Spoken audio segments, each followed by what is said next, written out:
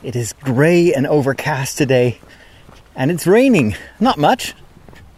A little modest drizzle, but enough to get me wet after about 40 minutes of running, and that's what I've just been doing. I'm a mailman today. I just finished delivering my book, the book that I wrote. Oh, when did I write that? So many years ago, and then did an updated version and a translation of it in Dutch a couple of years ago, probably already 4 or 5 years ago. It was right after Pope Francis was presented to the world, because I remember squeezing in a final chapter literally days after the scene on the balcony. And about a week ago, I got a message from one of my followers on social media, and also someone who's watching the masses on internet, Mass for Geeks, that her brother, who lives actually on the territory of my parish, in a village west of Amersfoort, that he was going to celebrate his birthday, and she wanted to gift him my book. But the book is out of circulation. It's not sold out, because I bought up the remaining copies, and we had just transferred everything. Oh, the scouting building here. Interesting, they're open. All the youth activities have resumed in my country, at least for the time being, of course. But we had just moved all the remaining boxes with books to my apartment, to my rectory, and they were in the attic. So I was like, oh, maybe I'll just put it in an envelope and bring it myself. I need a reason to go out anyway. And so this is my second run for the past 2 days. Yesterday I ran for about an hour and a half, which I didn't know I had it in me. But I've got a lot of stuff to share with you today. And running is part of it, but it's part of a bigger deal. I first want to talk a little bit about Tetris. I'm probably not the only one who's been completely addicted to the game Tetris when it came out, and when we were all still working on DOS computers, or maybe Windows 3.1. And when I say all of us, I mean probably just the older generation. And Tetris was a very simple game that took the world by storm, and I'm pretty sure that almost everyone has played it. What I love about Tetris is this. It connects with something that we've done as young children, building with blocks, and then we throw them. We destroy what we made, and it's this satisfying combination of both building things up and using different types of bricks to make an ensemble, and then kicking it over, and the whole thing crumbles. And both those elements are the core gameplay of Tetris.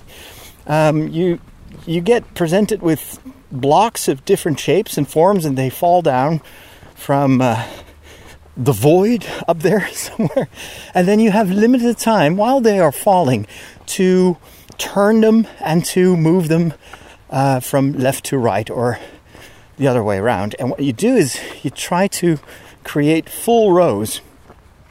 So it's a bit of a puzzle. And why am I explaining this? You know how it works. And what is the most satisfying aspect of Tetris is when you have that full row without gaps, and it disappears.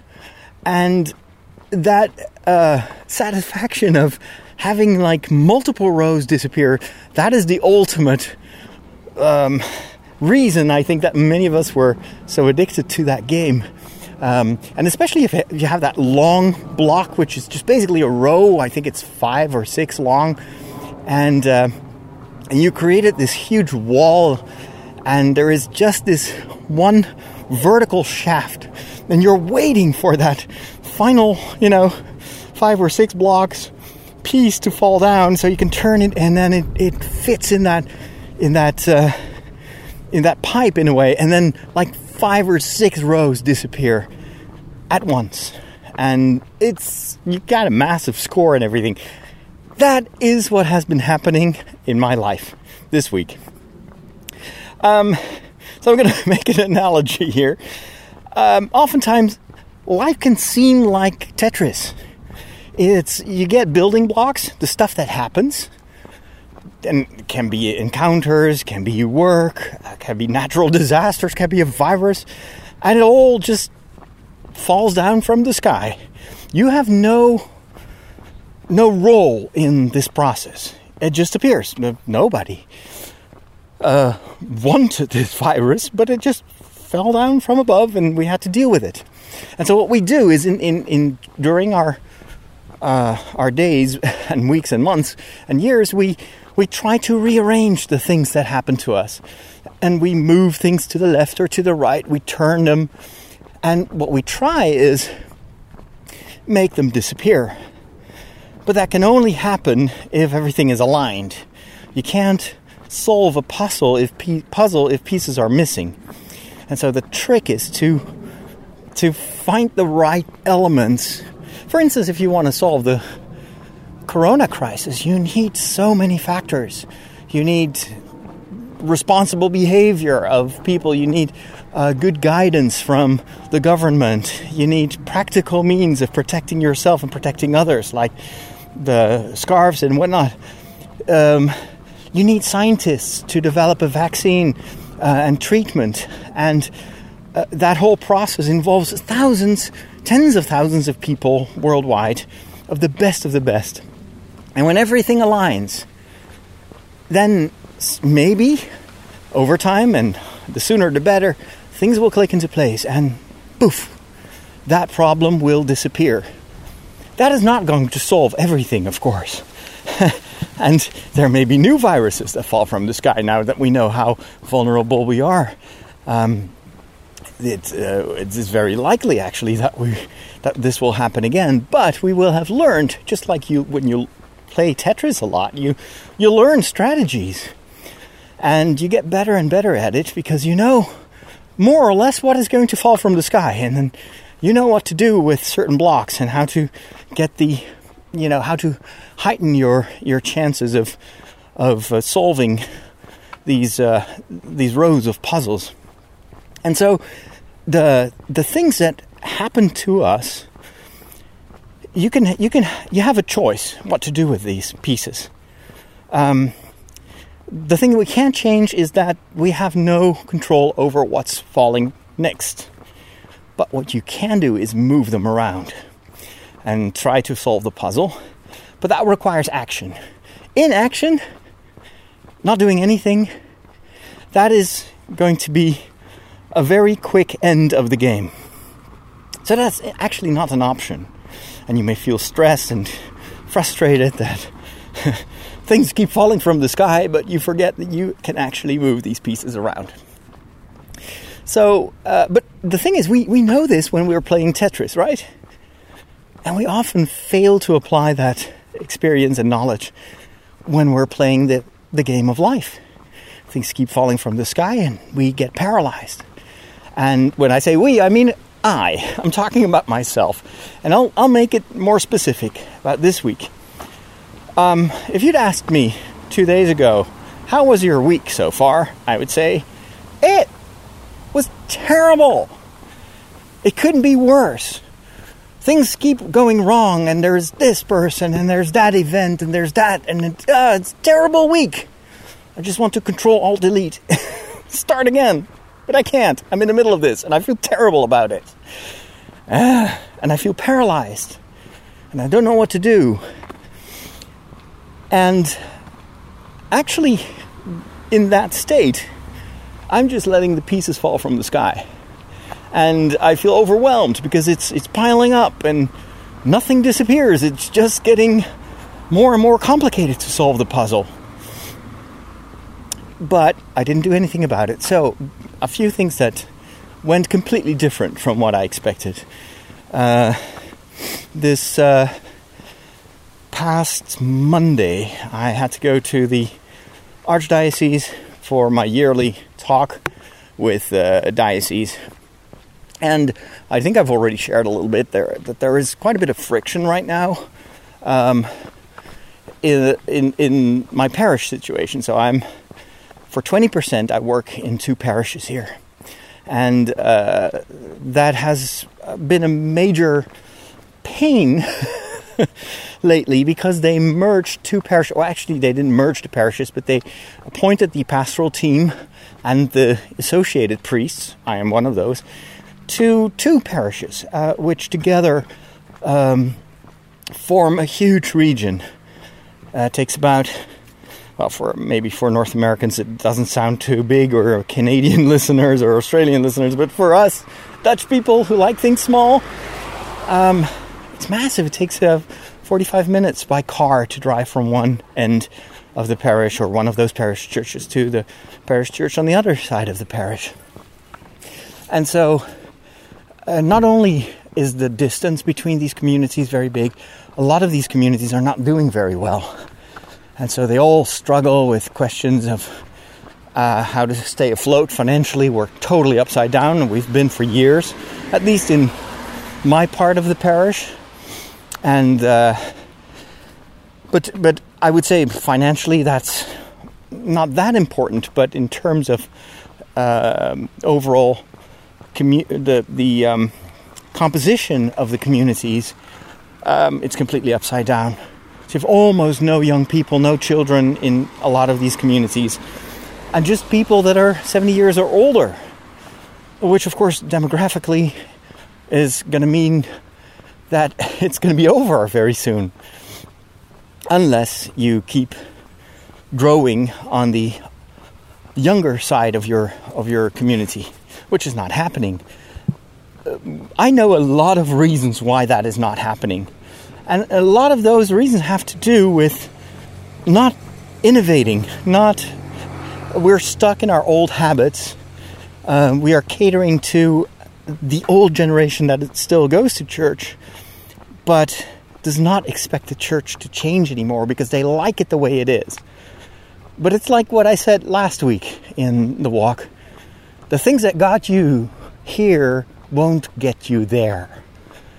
If there's one thing I think that the corona crisis has revealed to us, or maybe God allowed it to well, maybe that goes too far, but anyway, God, I think, helps us to see clearer, thanks to the corona crisis, what the state is of our church. And that is that we're actually broke. The system is broke. It doesn't work. It hasn't worked for years. But now that people can't come to church, and in certain cases now we can open some churches, but people won't come back, it just shows how little what we do and what we are matters to most of our parishioners. I would easily say 95% of our parishioners are formal parishioners, the ones that we still have in our database. 95% has not missed a church at all during this corona crisis. And so it shows us that what got us here will absolutely not get us there. It won't help us in the future. And so it means you have to rethink. One of the things that I've been doing and sharing also these past few months is, can I find new ways to build community using existing elements like liturgy and Gregorian chant, but also a new language, using examples, images from our popular culture that we share with many more people than we actually share our Catholic culture with. And I think that's been very encouraging. The thing is, the frictions started to appear when the people that I depend on, or I think I depend on, don't want me to explore those new avenues, and can't wait for things to go back to what they call normal. I would call it mortally sick, on deathbed, but they can't wait for those things to return, for normal operations to resume. And so that created tension, because I felt it was my vocation to show different approaches. And I don't think that all of them are successful or will be successful. But I'm not going to give up. I'm not going to stop doing things. You have to work hard to get results. And overnight successes don't exist in life. They're always built on previously acquired skills, and you acquire skills by trying and failing, or doing and failing, Yoda would say. So I requested room to try out these new ways, and on the parish level, I felt that I was, I was hitting a wall, and so I was like, well, I'm going to talk with my diocese. I'm just going to ask if I can get completely freed up 100% for this new approach, for this renewal, and also being able to fully deploy my time and my attention to focus it on that renewal, using the means, the media that I'm very good at, or that I master, that I have great skills in. And so I hoped that if they would relieve me from this formal bond with the local parishes, I could still assist in the area, but I would have more, in a certain way, also more mental freedom to really go for it, instead of being kind of in between these two worlds. There's nothing more frustrating than having to work at something that you are convinced with your values that is not the way to go, and it's a waste of time. And that's one of the things that have become more and more clear to me, that I operate in the church as a priest from a different set of values, not different dogmas or anything, but different values, different priorities. And the values that I feel really connected to and that drive me and give me energy to do what I do and make me happy also are not always the same values as the people that work with me in the same church. And sometimes their approach, their priorities, their values may even be opposite to mine. And I've shared a number of examples in previous episodes of The Walk. I won't go into detail. But anyway, that I was like, this is the best solution. I've given this thought. It won't really change that much for the parishioners, but it would mean a lot of difference to me. And so we had our talk, and it went well. Went there with the entire board of Tridio and told them about our plans, and we're doing good. The people of the diocese expressed great trust in what we do.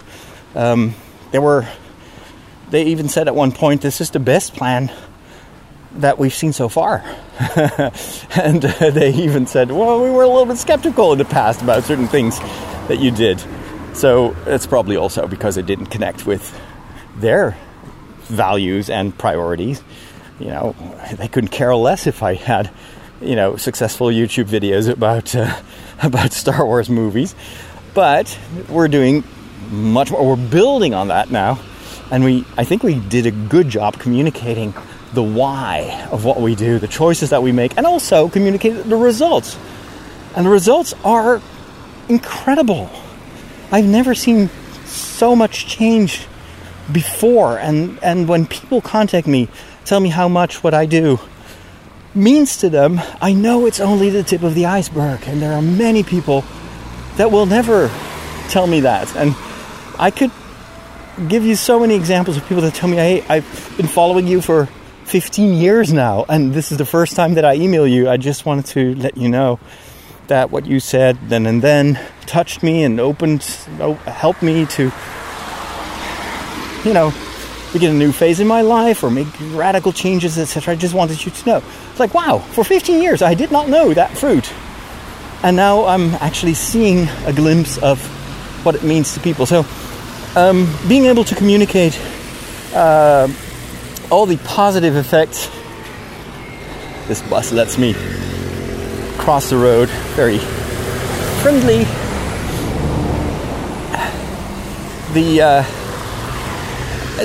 So their overall assessment was, this is good, this is really good. And then we got to the question that I sent in advance. Would there be a possibility to free me up 100%? Financially, I think we can do it. We're really getting there with the Patreon donations. It covers, I think right now it covers 2/3 of my full salary. So if I could find another, if I could increase the number of patrons by 30%, it would mean that I'm completely independent from, for instance, the work that I do for television. So if that would fall away, and that's always been a risk or a possibility, I would still be fine. I could continue.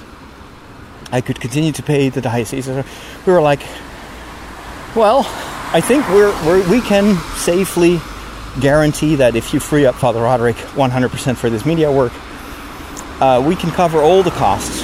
So it wouldn't cost the diocese a dime. And for them, that's very important. So I went in actually with a kind of almost a certainty that this is the way. But towards the end of the conversation, the people from the diocese made it clear that there had been some email correspondence between other staff members about this request, and that I shouldn't get my hopes up. That was how they put it. It was pretty unlikely that they would change the situation, and that was a huge, unwelcome Tetris block that fell on my head right there and then. Even though the entire conversation was super positive, and I was encouraged to be very optimistic about in my opinion, the biggest and the most important request. It was all of a sudden as if there's this block, and you're like, oh my goodness, this is going to completely block all the other rows below, and I've been building towards this one gap that I can fill. If only that one single block would fall, and then I get this one. Now what can I do with that thing? That Z-shaped monstrosity. And now I'm stuck. And so I was so depressed afterwards. That was one Tetris situation. And as you know, we're working on the rectory, and the floors had been installed just before the weekend, and it looks gorgeous. It's so beautiful. It is exactly what I always dreamt it would be. And then there is another parishioner of mine who has worked as an electrician for many years, and he's like, well, I'm going to help you create a safer environment for your equipment now that you work at home or from home. All this electrical wiring is 50, 60 years old. It's unsafe. We would never install it like this anymore. So if you're going to attach all those expensive cameras and computer equipment, it needs to be fixed. You can't do it. Data, same thing. We had I only had, I think, 2 connections, wired connections, and they were all on the first floor, nothing on ground level. Whereas I have put all my equipment downstairs. But there is almost no Wi-Fi, because the Wi-Fi has to come from the first floor as well. And it's just a simple repeater, and it's absolutely lousy. I couldn't do anything from the sunroom. I could barely get a connection in the main room downstairs. I was like, well, while we're at it with the electricity, I'll also rewire and add more connection points, wired connection points for your data. And so I was super excited about that. And then Hank and Inge were helping me with the curtains and putting back the furniture. So again, my overall state was very positive, very like, wow, I never thought I'd see the day that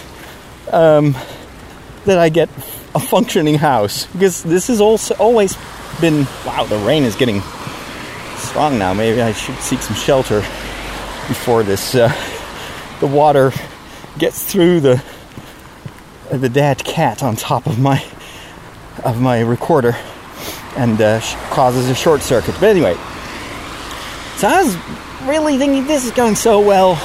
And we're finally, once this is behind me, I can focus on my regular work in a much better way, because I will no longer have that feeling that, oh my gosh, upstairs it looks so, everything is so old-fashioned and the carpet is 50 years old.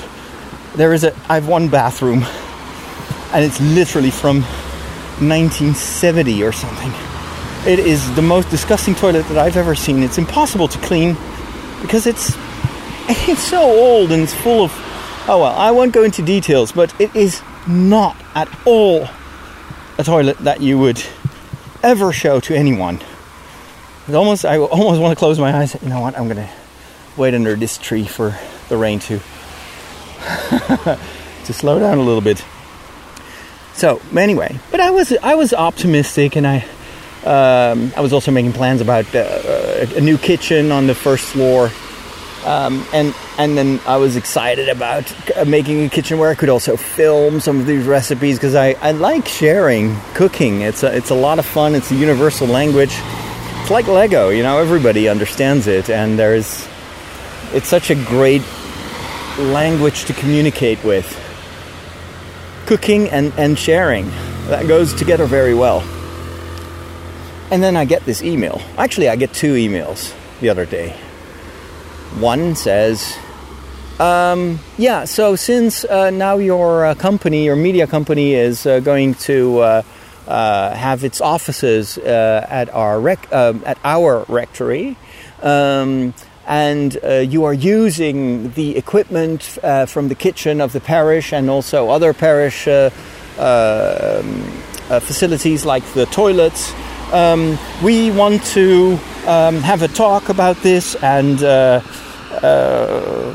anyway, I felt underneath it was there was this passive aggressive tone to it, and knowing from who had sent it made it even worse, because I know that person is very passive aggressive and is very much in a situation where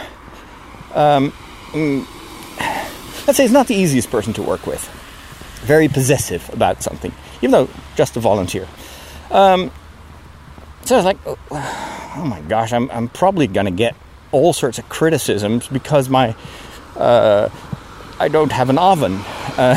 I've asked for an oven. I've asked for another toilet. Many years, ever since I moved. And every time I got the same response, or same reply, we can't do that because there is so much else that we need to do first, and the roof of the church has to be renovated. And another pet peeve of mine is since it's an old building and wooden floors, it gets super cold in the winter because the attic is not insulated. And so temperature in the winter will drop to about 16 degrees Celsius. No matter how high I turn on the central heating, which of course also means that probably the heat is leaking out everywhere. And so I was like, well, can't we do something about that? Yeah, but we first need to repair the roofs of the church, and there is so much else. And then they would never get back to me on that. Same thing with electricity, with internet. I've requested so many times, so can I please get some help on this? Never a reply, never any action. And so I was like, well, finally, let me just do it myself. I can just wait and bag, or I can just take charge and make it happen, and I'll just pay for it myself. I don't care. I mean, as long as if it contributes to my happiness and to my overall state of tranquility, then I'll just pay for it. I've saved up for these kind of things, and so that email just completely triggered something. I was like, there is no way in the world that I'm going to have that meeting and going to be bullied, because that's how it felt to me. Like they just want to have that meeting to tell me that I shouldn't have used the oven, and that my guests shouldn't use the bathrooms, the parish bathrooms, because then they would have to clean it. Little pet peeves. I mean, I've never, ever done anything to those parish rooms that could consider, would classify as, well, you're abusing the situation. You're taking advantage of the parish or what. And then, even if I had, I'm a super hard-working priest. I've done a lot. This is the kind of talk. Like, I was so defensive. So I immediately fired off an email like, no, my company is not going to have, we don't have offices anymore. We work from home. So I don't see any reason to have this talk, because it was very, pushy. Like, and here are the dates that we want to talk with you. Pick one. Like, all those dates are in the evening. They're in the middle of the week. I don't work for the parish in the middle of the week.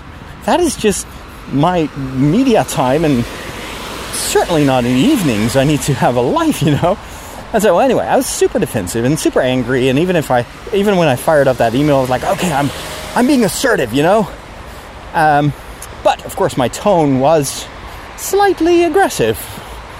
I tried to stay polite, but I was very clear and maybe a little bit too matter-of-factly, like, no, it's not going to happen. Some people tell me that I'm not assertive at all, and that when I think that I'm super aggressive, I'm actually super friendly, and, well, maybe perhaps if it is in your ability to please listen to me. And whereas I have the feeling that, well, I've never been this assertive before.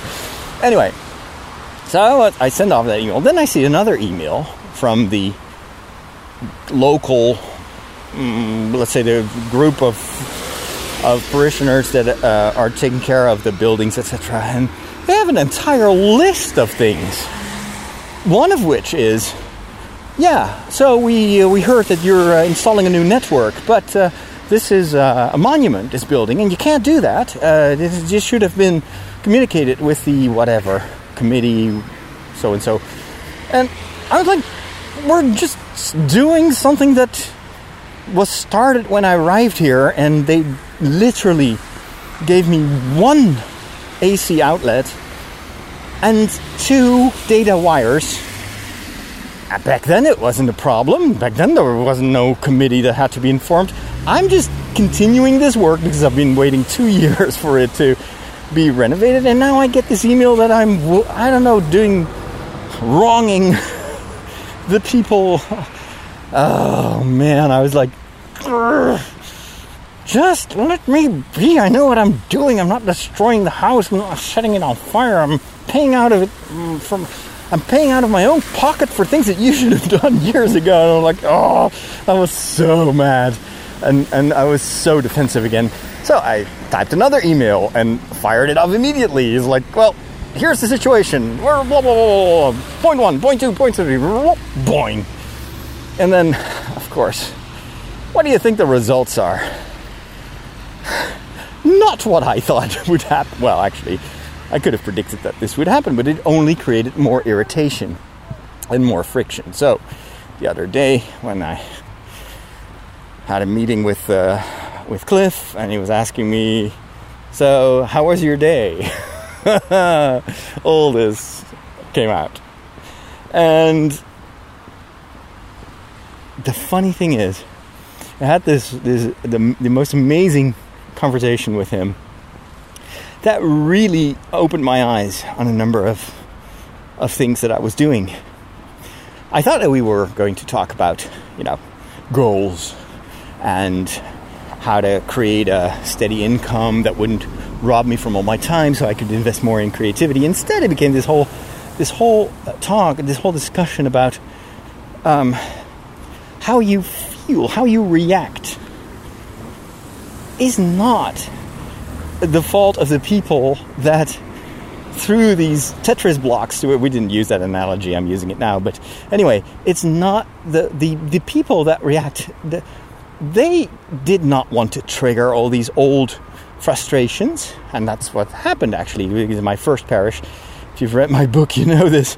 I got overworked because I was constantly manipulated by a parish committee that thought, it's a young priest, he will do anything. And they made me do everything. And there were especially a few people in there. And I was super green and unexperienced. And I had no one to coach me in these 5 early years of my priesthood, no one was coaching me. And it was only when it was too late, when I was sick, and when I couldn't work for more than half a year, that's when I got some coaching. And that helped back then. And it was all about protecting your boundaries, etc. Huge, important lessons. This went much farther. This is the reason that you're so frustrated with these people is not because of what they wrote. They may have their reasons. They probably don't know that it's triggering you in this way. So you can't blame them for how you feel. How you feel, your state, is what you allow it to be. And you can change that. And that's where I start to become a little bit incredulous.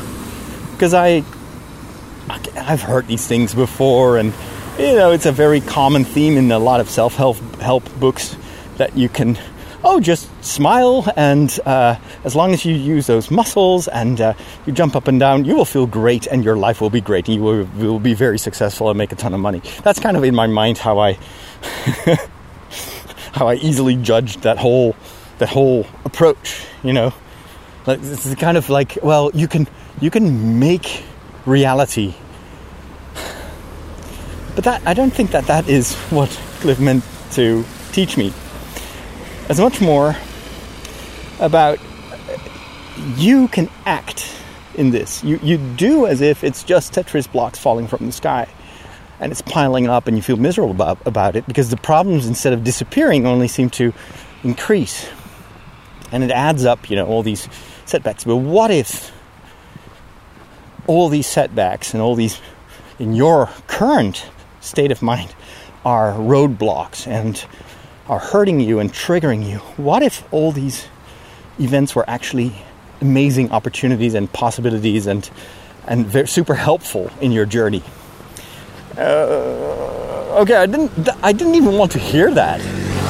It's like I wanted to just dwell in this anger and this feeling of being a victim and the world is against me. Those, probably these situations from your own experience where you feel wronged and you just want to roll in it.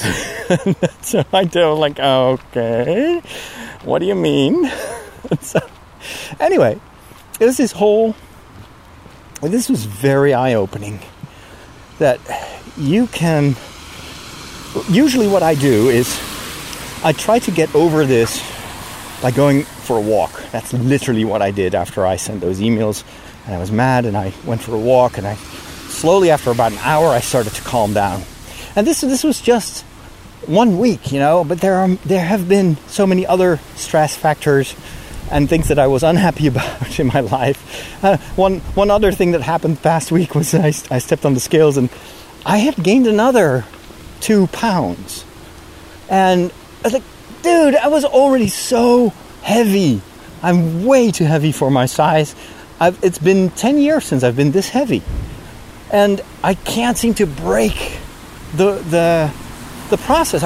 Instead of getting better, I'm getting worse.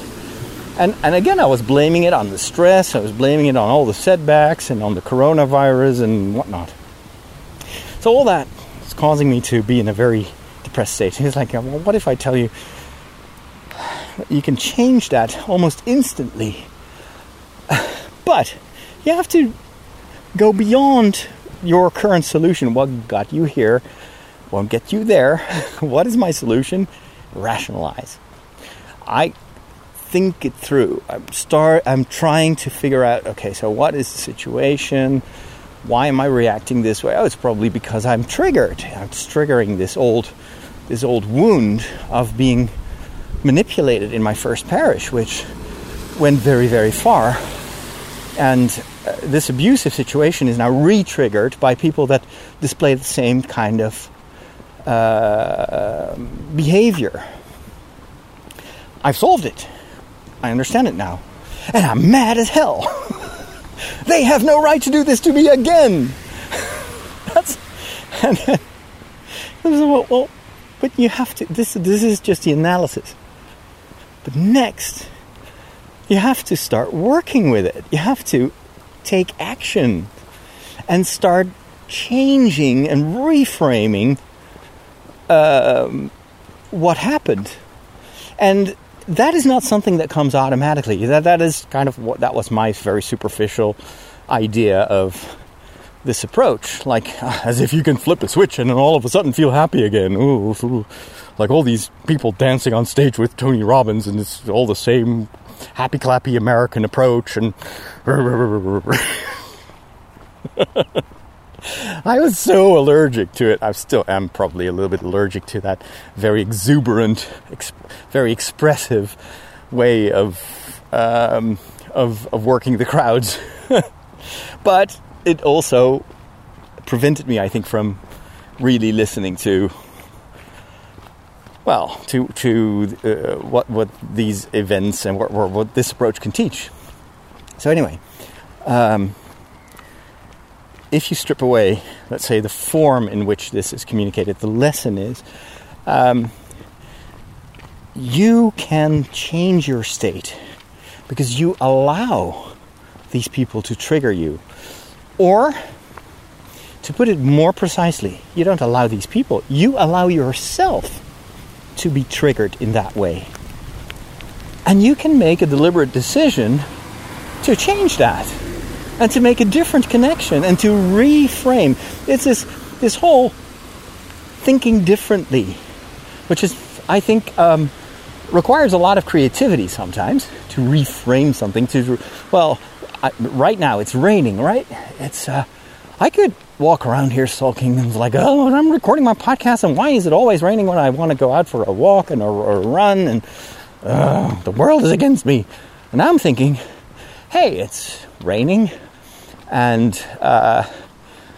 it doesn't bother me that much. You know, I hardly notice that it's raining. I'm gonna get wet from, running anyway, so no big deal. Subconsciously, I already reframed the situation. And it is because of my overall state of mind. Because today I'm having a great day. So far so good. Yesterday I had a great day. Because this whole... And then to go back to reframing these things that happen, of course I want to know how. Because it's a skill that I know I don't have. And this became clear to me during conversation. This is the most important thing right now in my life that I need to work on. Because this mechanism has been blocking me for years, if not for my entire life. This fear of others, fear of being judged, fear of whatever, setbacks. Whereas I know that that's not my nature. That's not who I am. I'm usually very upbeat and positive and creative, but there are situations where I let myself be blocked by these Tetris stones, and I think that I'm helpless. But it's just because I don't have acquired the skills to deal with these situations, rearrange these falling blocks, so that they connect and dissolve. And the more you play Tetris, the better you get at it, right? You can play isn't it also in Tetris that it speeds up more and more?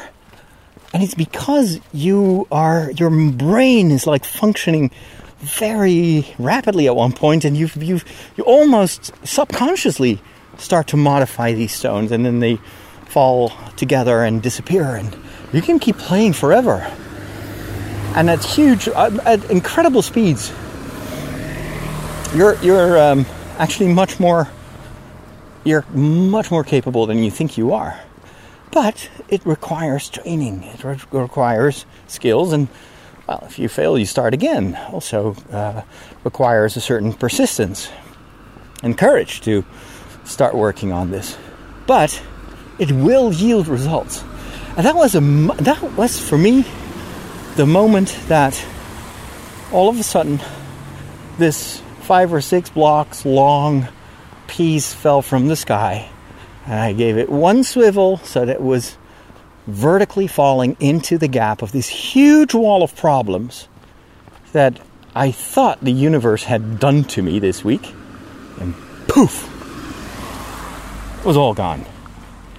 It's insane. And I'm not kidding you. That was a literally as if the entire wall was gone. And the results were immediate. It brightened up my mood. It gave me hope, I think.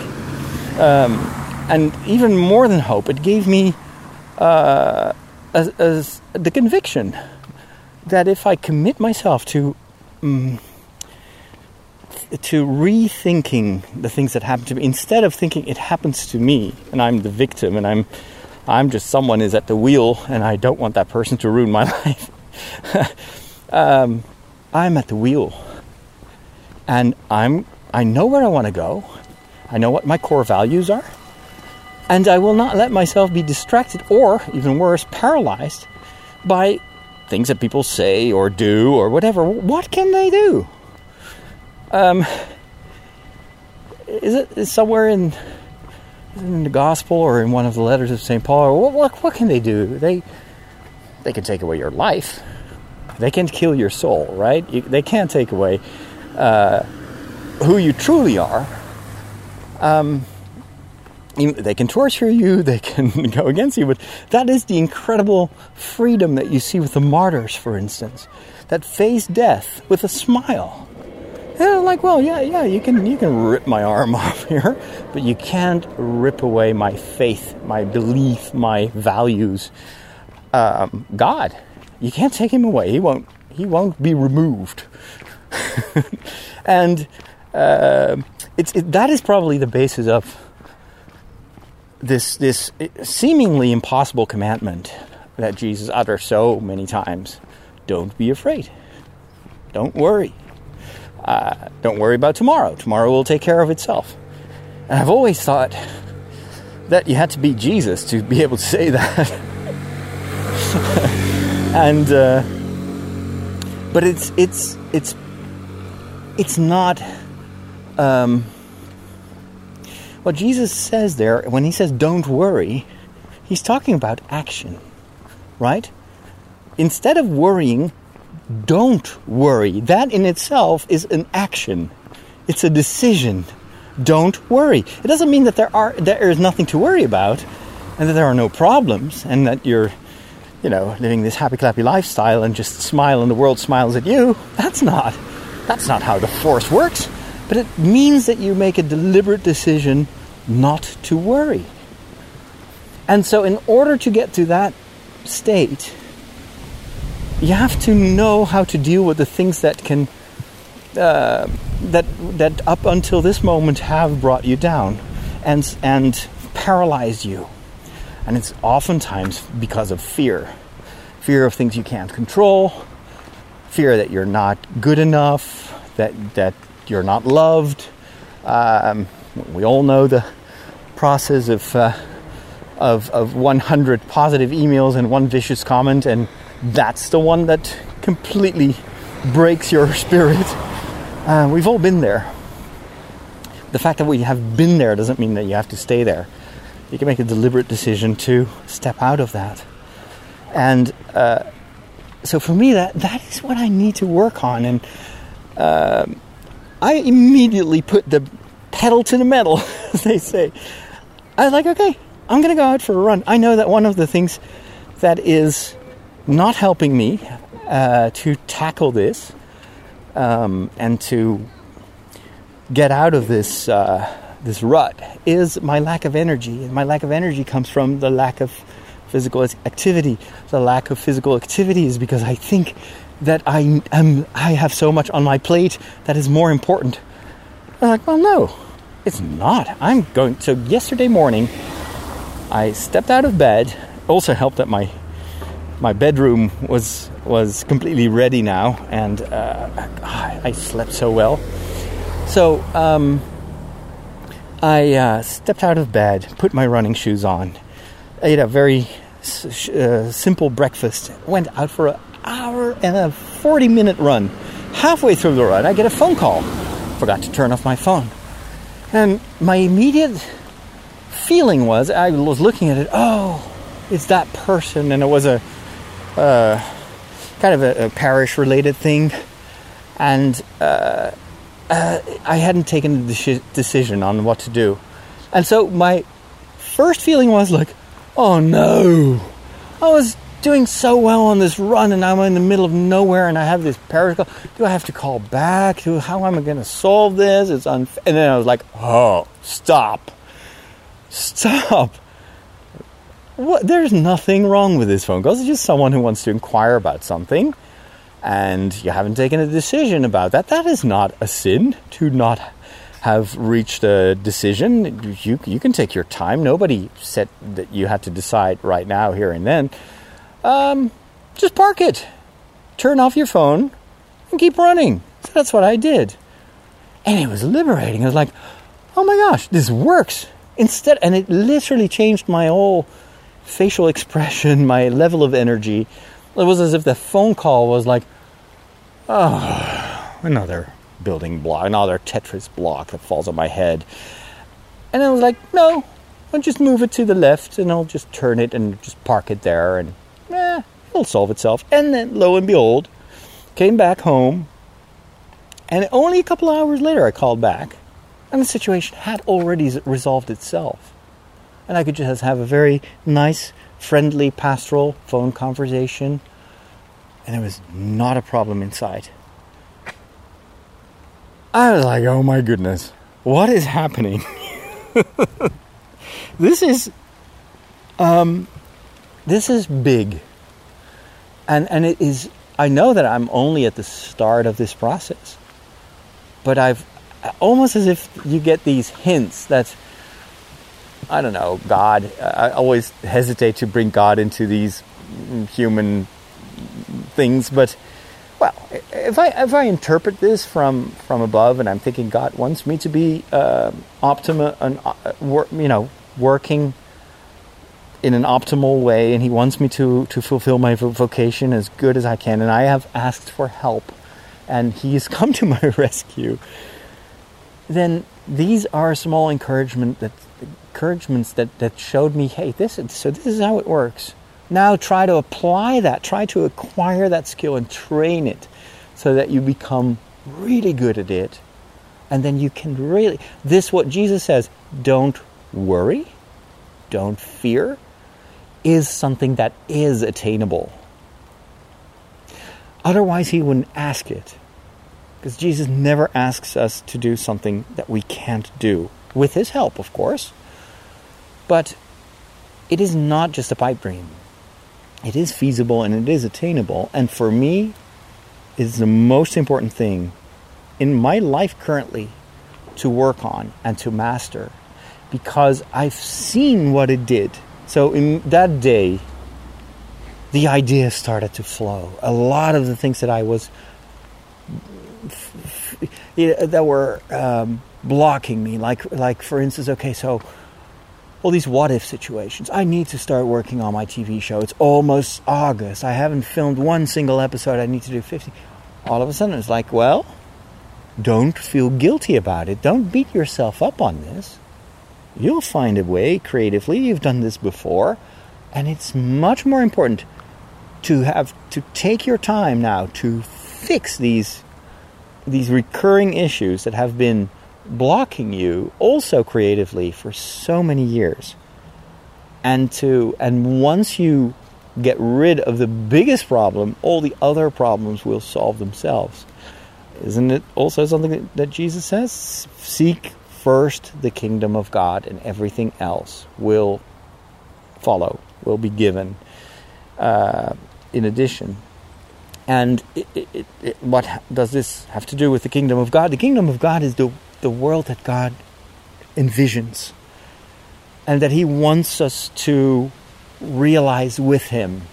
And we may never get there in this life, but it is feasible because it is God who is ultimately the leader of the process.